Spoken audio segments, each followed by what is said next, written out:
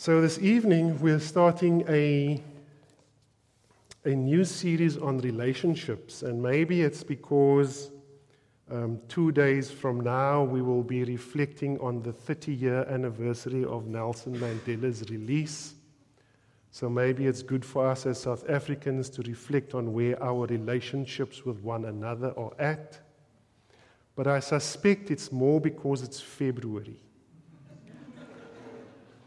And February is the month of Valentine's Day, the month of love, and some people add taxes to that. So we will be talking about different kinds of relationships. It's going to be 3 weekends within this series. And this evening we'll be looking at different kinds of relationships here that we have amongst ourselves as fellow believers and followers of Jesus. Next week, Josh is going to minister to us about marriage relationships. And the week after that, we're going to be talking about dating. So that's going to be quite interesting. But as I said, this evening we're going to be looking at the foundational relationships that we share with each other as believers. Now, psychologists speak about something called relational wisdom. Relational wisdom, as you can see up there on the board, is the ability to discern emotions, interests, and abilities in yourself and others, to interpret this information in the light of your personal values, and to use these insights to manage your responses and relationships constructively. Now, this sounds very technical, but the Bible actually makes it quite simple to understand. And now, for us as Christians, relational wisdom basically means living out the 2 great commandments that we find in Matthew chapter 22, verses 37 to 40, and elsewhere. Jesus actually mentions that because it comes from Deuteronomy chapter 6, which says, "Love the Lord your God with all your heart, with all your soul, and with all your mind. This is the first and greatest commandment, and the second is like it, love your neighbor as yourself. All the law and the prophets hang on these 2 commandments." And so as we read through the Bible and we read through Jesus' teachings, we see how Jesus reminds us over and over, love God and love others. And he does so in different ways and in different formats. And what Jesus is saying is that relationships are precious gifts that he entrusts to us. And these precious gifts that he entrusts to us are opportunities for us to show his love and multiply the number of people who will enjoy him forever. So God gives us people as gifts. So your brothers, your sisters, your friends, your parents are gifts that God has given you. Now, when we think about, again, this relational wisdom, for us as believers in the context of the way Jesus describes it for us there, we see that the commandments that he gives to us are 100% relationship. And it's really what the Christian life is about. How do we worship and serve and engage God, firstly? And secondly, how do we love each other? How do we love our brothers and sisters as we love ourselves? And the more we think about what Jesus is saying here and the fact that all of the law and the prophets hang on these commandments, we get the idea that life is about relationships. And Jesus uses a word there that is central to our faith. Now, most every Sunday when you come to church, we use this word. And this word is love. Now, the word love can be thought of as our operating system. Now, at the back there, we have a PC, and that PC makes it possible for us to read the words off of the screen. Now, that PC uses Windows as an operating system. Now, some of you use Apple. My phone uses an Android operating system. But every computer or device has a basic operating system that is the central point for all of the programs and the apps that run on that device, like word processing, photography apps, emailing. Everything else has to interface with this operating system on that device.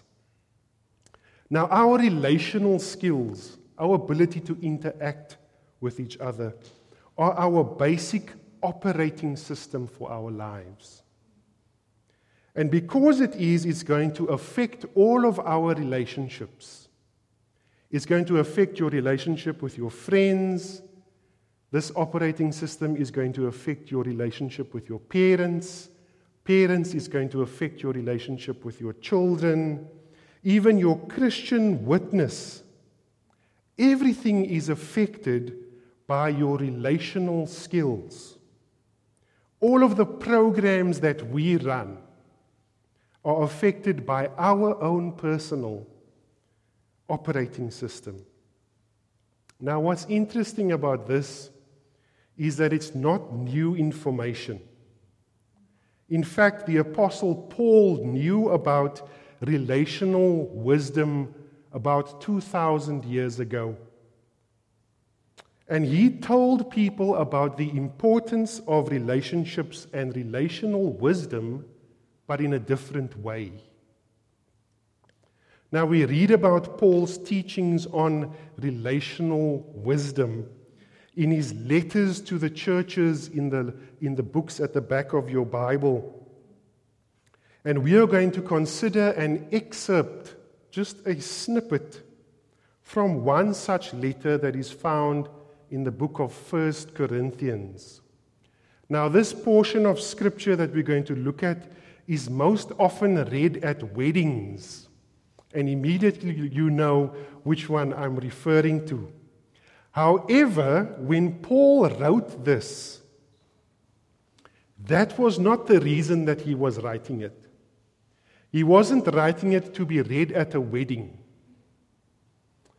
Paul wrote this letter at this point to a network of churches in the city of Corinth. And they were house churches, kind of like when we met on Wednesday evening in people's houses. And he knew the people in these churches because he helped to plant these churches in this bustling city of Corinth. And so he's writing this letter because he heard reports that things were not going well in the church community at Corinth. And he was concerned as people were divided within that little church community. And instead of reflecting Christ-like behavior, they were betraying the teachings of Jesus based on how they were treating each other. And so within this church community, there were a bunch of Christians who were actually suing each other. We read about that in 1 Corinthians chapter 6, verses 1 to 8. And so there were broken relationships amongst people because they were suing one another. And then there was a guy who was sleeping with his mother-in-law in this church community. And we read about that in 1 Corinthians chapter 5 and verse 1. And their Sunday morning gatherings were messed up as well. Even though they took communion as well, their Sunday morning gatherings were messed up. And the way they took communion was really inappropriate because it wasn't honoring to Jesus. In fact, we read about it in chapter 11 of 1 Corinthians, that some of the believers were getting drunk. And there were other believers who were eating up everything before the others could also enjoy this meal. And then specifically, in the section we're going to read, Paul refers to how there were a number of people who were having really profound experiences of worship in their Sunday gathering. And so some of them had adopted and taken on a prayer practice that Paul himself practiced, of praying and speaking in tongues in an unknown language. But the way that they were doing it was not the way that Paul did it. They were just bursting out in the gathering, shouting out, and just speaking something that nobody else could understand.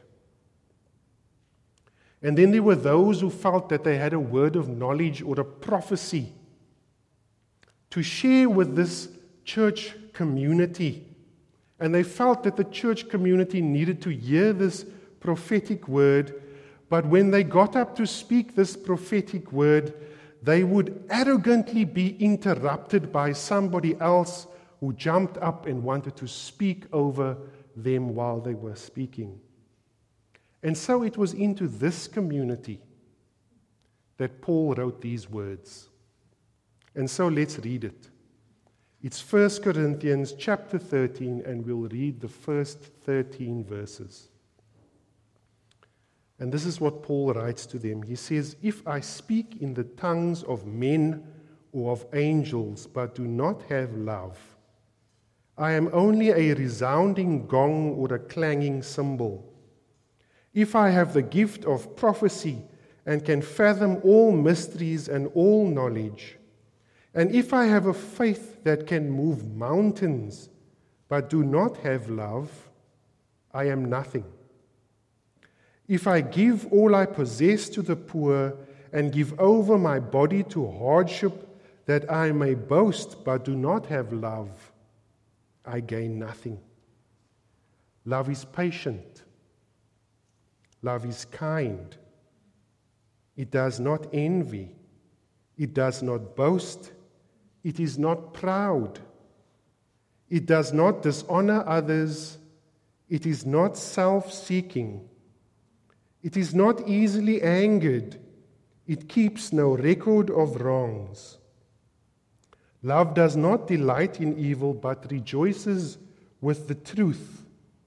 It always protects, always trusts, always hopes, always perseveres. Love never fails. But there are prophecies, and they will cease. Where there are tongues, they will be stilled. Where there is knowledge, it will pass away. For we know in part and we prophesy in part, but when completeness comes, what is in part disappears. When I was a child, I talked like a child, I thought like a child, I reasoned like a child. When I became a man, I put the ways of childhood behind me. For now we see only a reflection as in a mirror. Then we will see face to face. Now I know in part, then I shall know fully, even as I am fully known. And now these three remain: faith, hope, and love. But the greatest of these is love." I can actually stop preaching right there, because those words are amazing and awesome enough to change anybody's heart. Does anybody recognize that picture, especially the one that's in the little square there? Somebody recognize it. You. He does. Okay, that is a picture of a black hole. Now, this picture was taken two and a half years ago in April of 2017. And it was taken by scientists with this massive, amazing telescope called the Event Horizon Telescope. And that little in the square there, it shows a halo of dust and gas. And it actually traces the outline of a colossal black hole. And this is an enlarged picture of what is on your right there. This galaxy is called the Messier 87 galaxy. And it is 55 million light years from Earth. 1 light year is 9.5 trillion kilometers. So that's a ways to go. Now, it is believed that a black hole doesn't have a surface like Earth, like a planet or like a star. A black hole is a place out in space where gravity pulls so strong, it sucks so powerfully that it is even able to suck in light. The gravity, the suction power is so strong because matter has been squeezed into a very tiny little space. And so it has generated this enormously powerful gravitational pull. Now, objects that fall into or get sucked into black holes are literally stretched to a breaking point, and the suction power is so strong that anything that gets sucked into a black hole disintegrates into nothingness. So it unmakes everything that it sucks in. So black holes suck like nothing you have ever seen. A black hole is all about the singularity at the center. And it sucks everything into itself. And it destroys everything that it sucks in. Now, there's something that I thought of that is completely opposite to a black hole. It's a cell.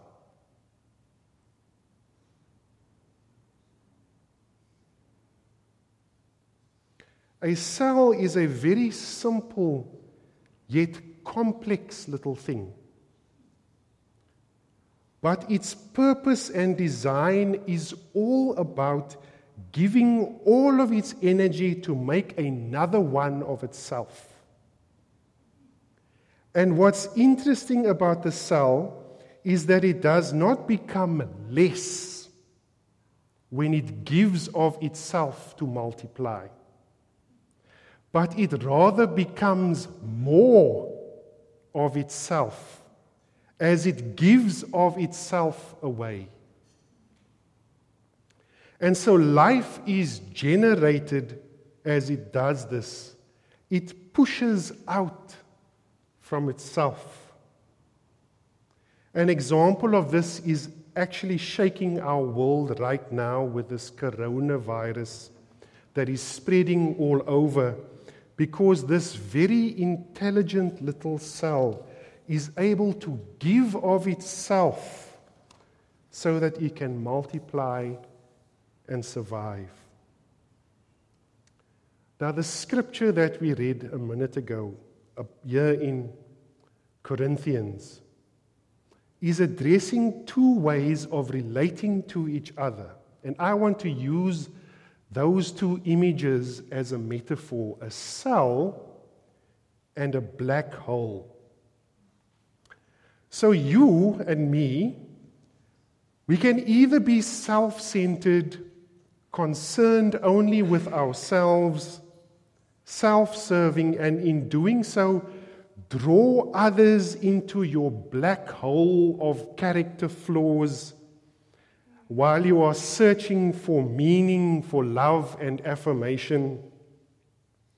And then not only does someone like that find themselves in this black hole, but they draw others into that mess also, and they end up sucking the very life out of the body that they were called to care for.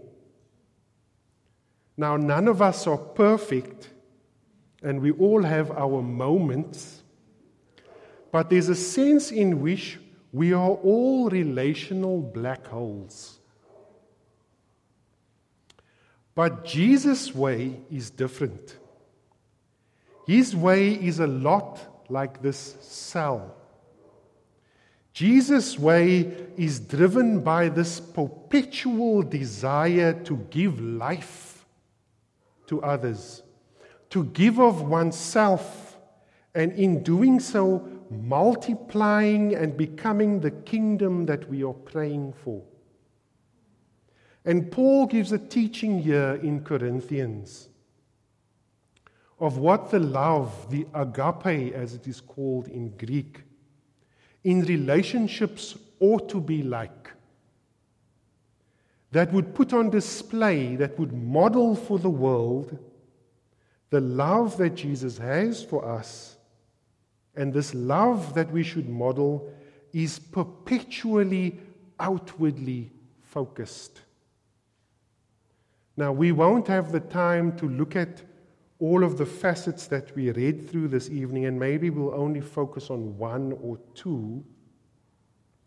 But over the next few weeks, we will be looking at many of these character traits or these images that Paul speaks to us about here in 1 Corinthians chapter 13, and we'll look at it in different settings.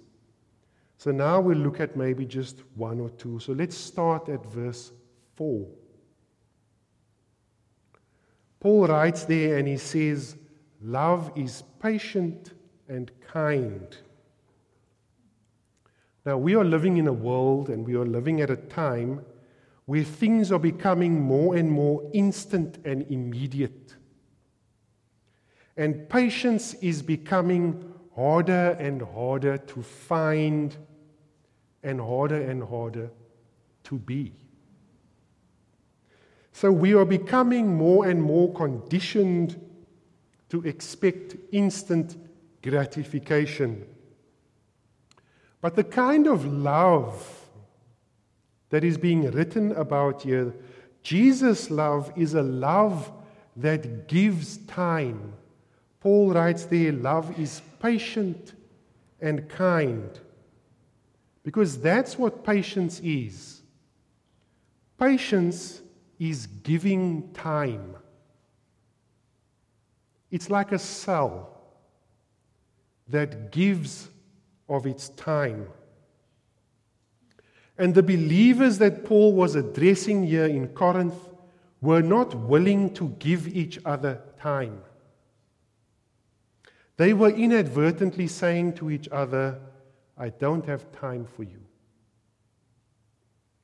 Now, when we turn that around, though, we see that impatience is this inability to give people the time that they need or the time that they want.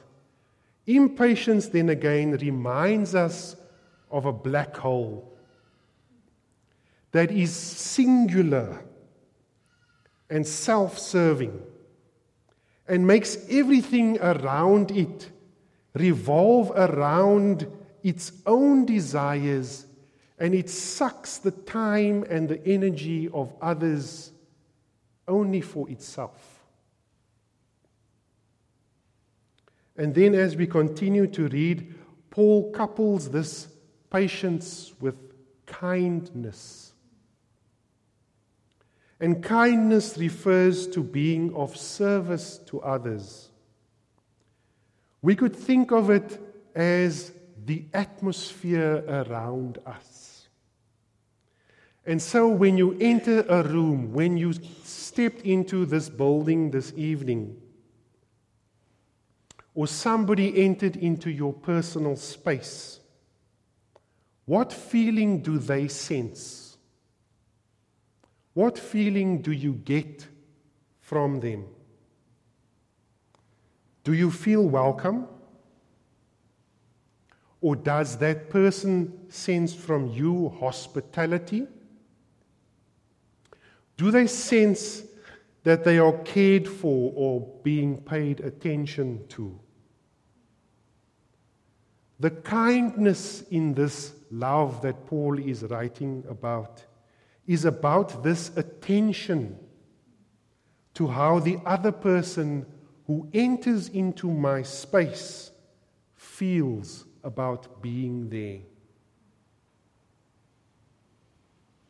And then from here, Paul goes into 8 statements about love and what love is not. Because sometimes something is so beautiful and profound that you can only talk about what it is by defining what it is not.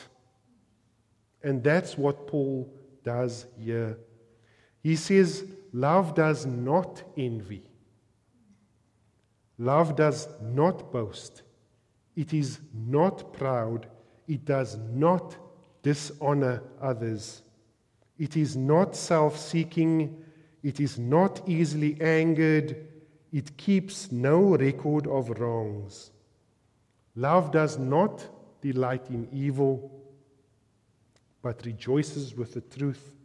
It always protects, trusts, hopes, and perseveres. Now we've run out of time, but as we conclude, and maybe as Andrea and the worship team come up, I want to ask you, what is the condition of your operating system tonight? Is it more like a black hole, or is it more like a cell? Jesus calls us to a higher, more excellent way of being. And he does this because we are a chosen people, a royal priesthood, a holy nation, God's special possession, that we may declare the praises of him who has called us out of darkness into his wonderful light.